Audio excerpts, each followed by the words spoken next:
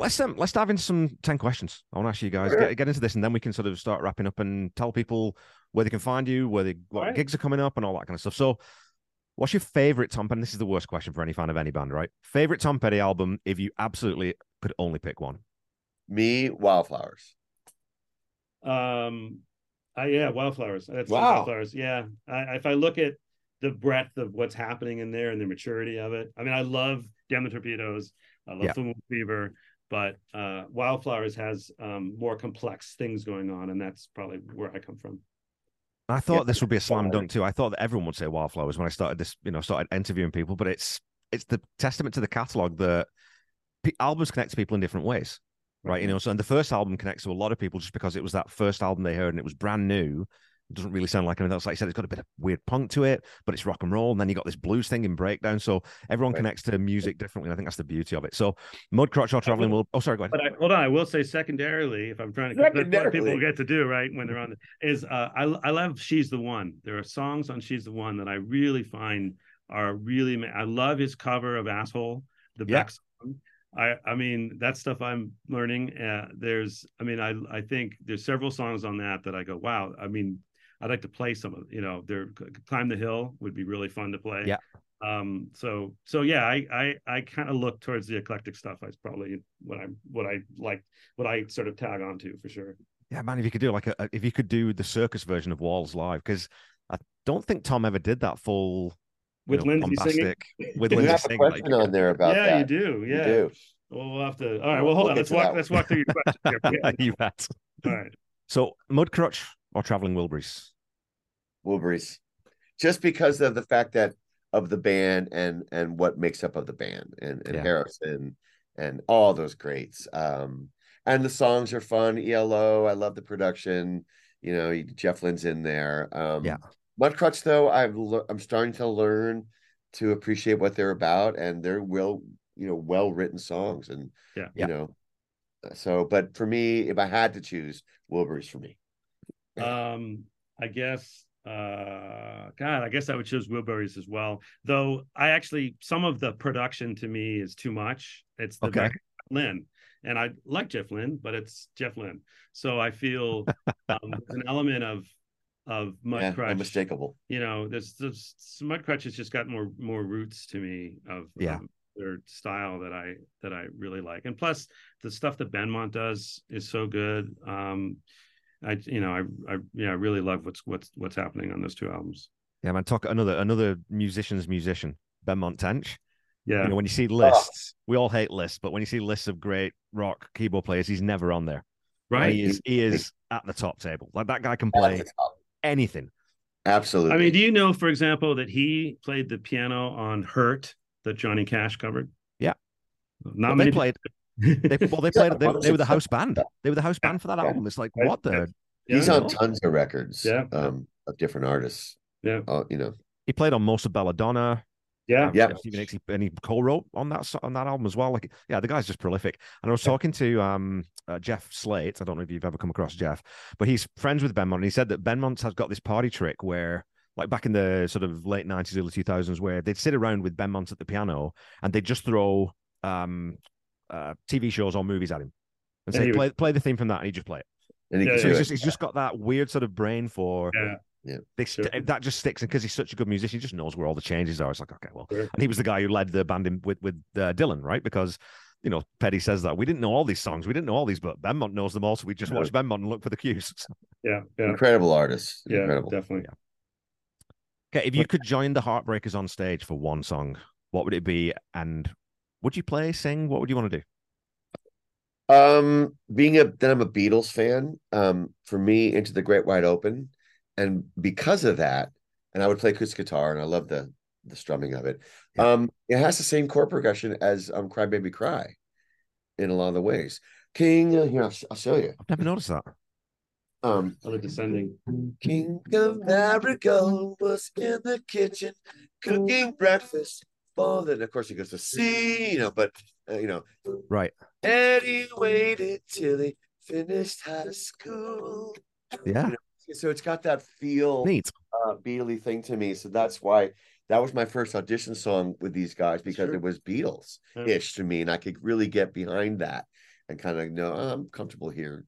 So for me, Into the Great Wide Open, and we extend that song at the end too with a big jam out, which is my favorite thing about this band. Yeah. Song, so. Right, that's right. Our take on that song is to do elements of what happened in the video, because they extended to make it fit the video, and we sort of do that mixed with just our own stamp of, if we were in that moment, if we're in this moment of what would we do, what would maybe Tom do if he had the freedom to do it, and that's what we do. What's your favorite? Gosh, curious to know, Django. Yeah, what is my favorite? I mean, I would. And what would you play? What would I play? Actually, I would love to play Mystic Eyes, and I'd play bass. I love what happens in that song, the jam, and wow. To me, that's something, because I mean, everything else would be great to play, but we've been trying to have the band do that song for a while.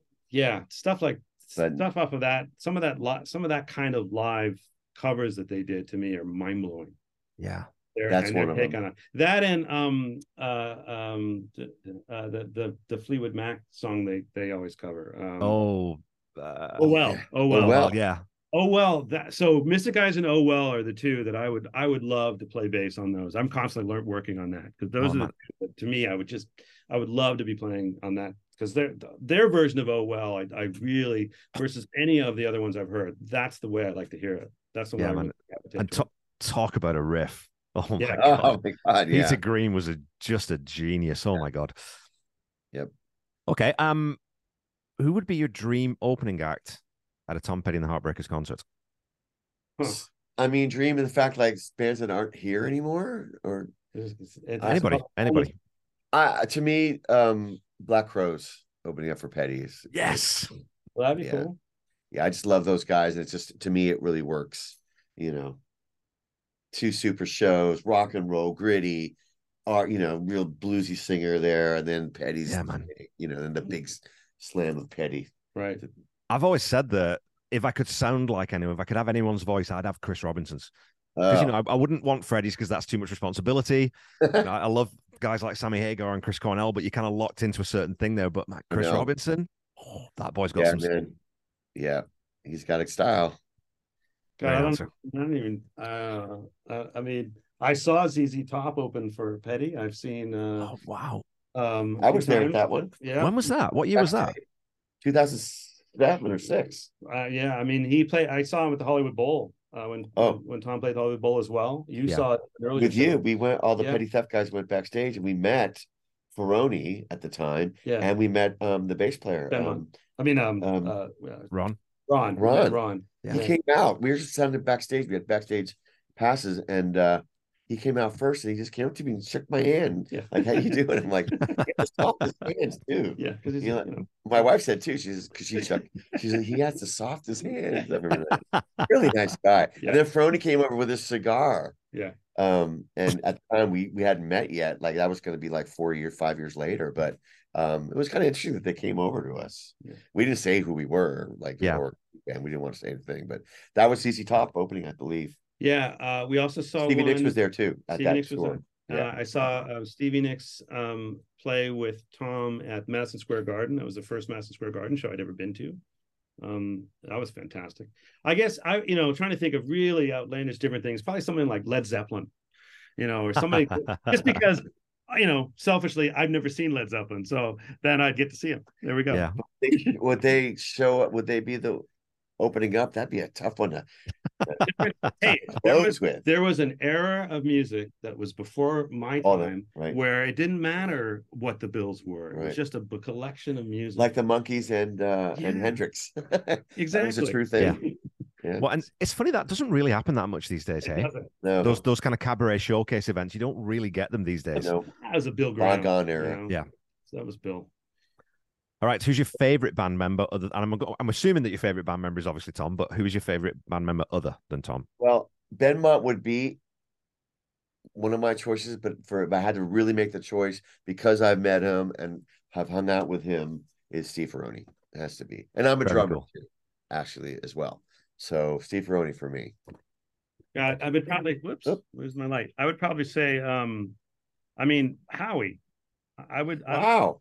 I would love to, I mean, I loved how, like, I'm trying to Yep. sing like what Howie does. I'm trying to play bass between Howie and Ron, and I'm trying to sing like what Howie did. And it's not easy because Howie was an incredible musician at so many levels, and he multi-instrumentalist. I mean, just brilliant. Producer, the whole 9 yards. Yeah. Yeah. Interesting, man. That's a good one. Yeah. Yeah. Lots of love for Howie. And I mean, again, I think there's that sentimental thing there that because he was such a gentle soul. Absolutely. Completely crippled by this awful disease. And, there's sort of that sentimentality. So I get that. If you could get to see any Tom Petty concert from history, one that you weren't at, which one would you choose?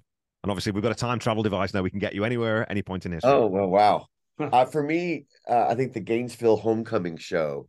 That 2017 or shit, was it? I can't remember. It was an early one. I mean, it was early, but it was like he was definitely 2007, I guess it was. Yeah. Wherever they made the documentary too at that time. Right. That concert to me, just because of the love coming from him and coming back to Gainesville, and I just thought he put in extra.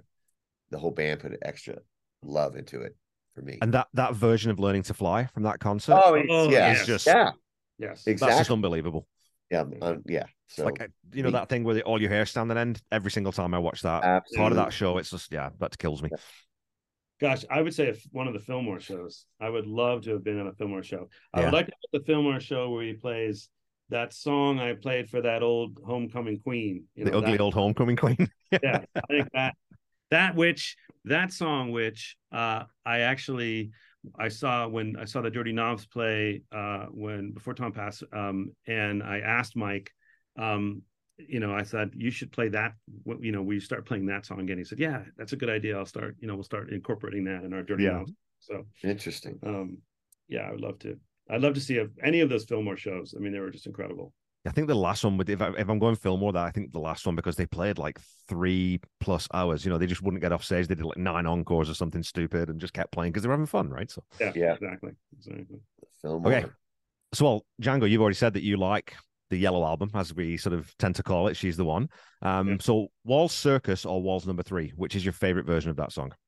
I love Lindsey Buckingham and the sound of his voice. So, I mean, I like the Circus because of that. I like what Lindsey's doing in there. Not everybody does. They feel like maybe is overdone. And that's a great question. It's great that you asked that question because it's very much 2 different styles of something, and a very different kind of production. But I guess I'm a fan of Lindsey's voice and the context of that song. Number 3 for me. Number 3, yeah. I'm the opposite. I think that Lindsey's stuff gets in the way of the song. Hard. Sorry. So yeah, I'm not a fan of the sorry, Lindsey, of solo Lindsey stuff. Yeah. So that's like, oh, here it is. But number 3 is tried to the song. And I love his demo version of it too. Yeah. I think it's on Wallflowers, right? Yeah. The double album. Well, and my favorite version of that song is the one he does. There's the PBS Soundstage special where he's got the black polo neck, and again that because it's so stripped back, but then you get Scott Thurston's harmonies are just absolutely out of this world. And the other thing I always miss on Circus is that harmonica. I love the harmonica solo in it. That's what makes the song good for me too. So cool. Interesting, good to know. But it's a neat thing too that and again, as musicians, you're always looking for different angles on things. It's kind of cool that they put 2 versions of that song on the same album. And they did the same thing with Angel Dream, obviously, because it shows you how different a song can be just by tweaking the tempo or by tweaking, maybe it's the key, or you change, it can make a song sound completely different just by tweaking that one little thing, which, non-musicians, I don't think, tend to pick on that stuff quite as much, right? So, right. If you could pick any artist to cover any Tom Petty song, who would it be? And what song would they cover? And I'll tell you, this has thrown up some of my favorite answers in this whole bloody podcast experience. Right? Why don't you go first? No, you go first. All right, this is going to sound really weird. Elvis Costello, because I'm a huge fan of his voice. And the song for me, because I like when Elvis does the real intimate Elvis voice, would be Wildflowers. Elvis Costello doing Wildflowers would be really cool. That would be super neat. Yeah, I like that. I'm on board. I'm sold. One, because Costello. Which song was it? Because Tom always kind of tongue in cheek said that Elvis stole the ending for, I can't remember which song it is now. That's going to drive me nuts. Oh. Was it When the Time Comes? I was going to look at my, yeah. Because there's a little riff in there that they play, and it's like, hey, they were playing on double bill, Right. so that one of those kind of things. And they said they heard this song on the radio, and I can't remember which Elvis Costello song it is. And Tom said, I know where he got that from. He borrowed that from us. Oh, wow. Wow. Huh. Interesting. All right, let's see. I'll say Beck doing Angel Dream, because I'm a huge Beck fan. And Beck did Sea Change, which is an incredible, very atmospheric album with very strong acoustic influences in it. So I could hear him doing Angel Dream. Well, and he's one of those guys too who, if he's going to do a cover, he's going to change it. Yeah. Did you ever see that? Absolutely. 360. He did Bowie Sound and Vision. Yes. And he did it in that sort of that 360 setup in the studio where he had musicians around. So you had him in the middle, then the audience, then more musicians, and then more audience. So it was this weird sort of dynamic where you get the sound coming in from different places, and it's just knockout. I mean, Beck's just a stud, right? Like, that guy can play anything, really. Yeah. Beck doing Angel Dream, yeah. I would never thought of that, and now I want to hear it. Yeah. See, there we go. Good job, Django. So this is a tough one too. What song would you most frequently recommend to people who don't know Tom's music? Now, the caveat here that someone else brought up said, if you know people who don't know Tom's music, you should probably just get rid of those people in your life. You don't need that kind of, that kind of nonsense. But what's your go-to song? Well, to me, because the people that don't know Tom, I can't imagine, but I just put Free Fallin' because I think that kind of, that's Tom Petty to me. Sure. Even though I know Refugee, and for me, Free Fallin', and I think that someone that doesn't know that stuff should hear that song first. And how could you not like that song? I kind of iffy on that, but I just picked Free Fallin'. All right. I guess I look at it differently. I mean, one, what I do find is there are people that go, oh, what is Petty Theft? You playing Tom Petty? What are Tom? Anyone who doesn't know, the reality is they do know the songs. They just don't get the connection. Yeah. So I would probably take something like Learning to Fly. That's a good one too. Because I think because Free Fallin' is a little more, it's almost overdone to some people, and it's about giving them that sort of even edge, and of that story of what Learning to Fly is. So it must be such a joy to. It must be such a joy to perform those songs, though, because the pop hooks and the pop melodies in some of these songs are just incredible. And he had that weird thing where he could write a real heavy rocker or a sort of a weird thing like Spike or something like, Rocking Around With You, or these odd eclectic songs. But when he just wanted to write a pop song, no one did it better. Yeah, that's true. So just to play those every night must be so much fun. It's incredible. Well, sing-alongs are really amazing. Yeah. I think I love, to me, about the thing about being a musician is about getting inside the song when you play it, not just trying to. I mean, and that's really where So now I've gotten so comfortable in the material and what we do live that I'm able to really think about what I'm doing and just experience it. And that's the joy of being a musician. And when you really when we hit the vocal harmonies the way really just right, and when everything just lines up, we do very like Adam and I do a lot of really interesting tight rhythm stuff that's happening underneath different things, stuff that we enjoy. Sometimes we find it on the fly and we go, let's do that again. Other times we're doing stuff that we've thought about ahead of time and we just keep doing it. And that to me is just it's amazing. That's the joy of performing on stage there. And I'm not, it's funny to me, 20 years and the same material and a lot of that, but I'm not tired of it. We still work on it. Nothing's ending. We play Learning to Fly. Better. Learning to Fly was one of our opening songs for a long time because it's a great song to sort of find our way, and it got comfortable. Yeah, and which also means it's that first song we do. Well, I still get chills. So Michael Pappenberg plays slide solo on that, and we extend it out and we do he takes it into another level. But every time he hits that slide solo, I still get the same kind of chills for many years. It's just, I don't know, I can't even explain it anymore. But I love so still feeling that in playing this music is why I'm still doing it. It's such a music nerd thing though too, right? It's like that one little, there can be, a song that can be like, it's a good song, whatever. But there's one bit in it that just just grabs you. And that when that slide comes in on that song, it's that one of those moments. It's just so good, man. And I was thinking, so I'm covering Full Moon Fever now, and you talk about free falling down. And so again, we talked earlier about simplicity. This sounds really simple. When you listen to Full Moon Fever, there's a shit ton of guitar on that album, even though it doesn't sound like it. It's layered and layered and layered and layered, and there's like four parts, and it's just isn't it? Yeah.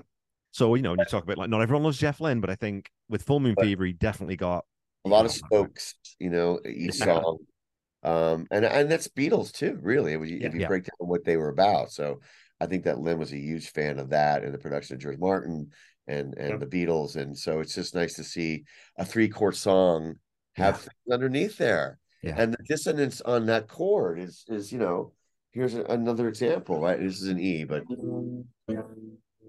this, which is it's a sus and a third together. Yeah. It's really strange. Yeah. But it's beautiful. Yeah. I mean, that's the stuff you live for. Yeah. And what a way to get a song too. I've got this weird little keyboard that Bugs White Elder wrote, the Warriors brought in. I don't know why have you bought this, and just start tinkering around and comes up with these words to make Jeff Lynne laugh.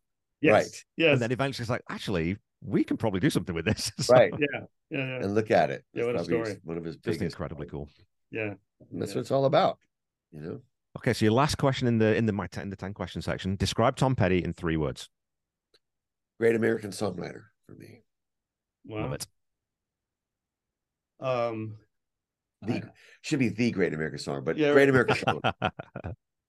To me, it's about this authentic and real sound. It's I don't even know if it's that's 90 words. Yeah, it's 90 words. There's a sincerity in it all. I don't even know if I could do it in 3 words. Yeah. How about that? I can't. Can't do in. No, that doesn't work either. I'm just trying to think how we can jimmy this in, but no, it is. Some of these questions are tough, right? Because we're talking about the fun. Yeah. Well, and they throw up, like I said, conversations. But a great American songwriter, that's one that I tend to default back to quite often too. Because it is about, again, I think he's massively underrated as a singer, massively underrated as a rhythm guitarist. Yeah. Could also play drums. I mean, played drums on that whole bloody Highway Companion album, which Saving Grace, right? Yeah. Play everything, right? Played harmonica, did everything.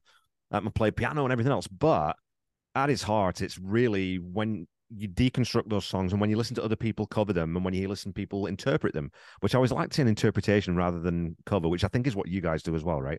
Is getting inside, like you said, getting inside the heart and the bones of it. Yeah, but definitely. It shows that the songs are just so good and they're so rich and there's so much to mine there that, like you said, even after 20 years of you guys playing these songs, you're still finding things that you can change and things to get excited about. So what a gift that is, What a gift. Absolutely. He'll be remembered. Those songs will be remembered for quite a long time. Yeah. A lot of that catalog is going to be around. Absolutely. Long before we are. Yeah.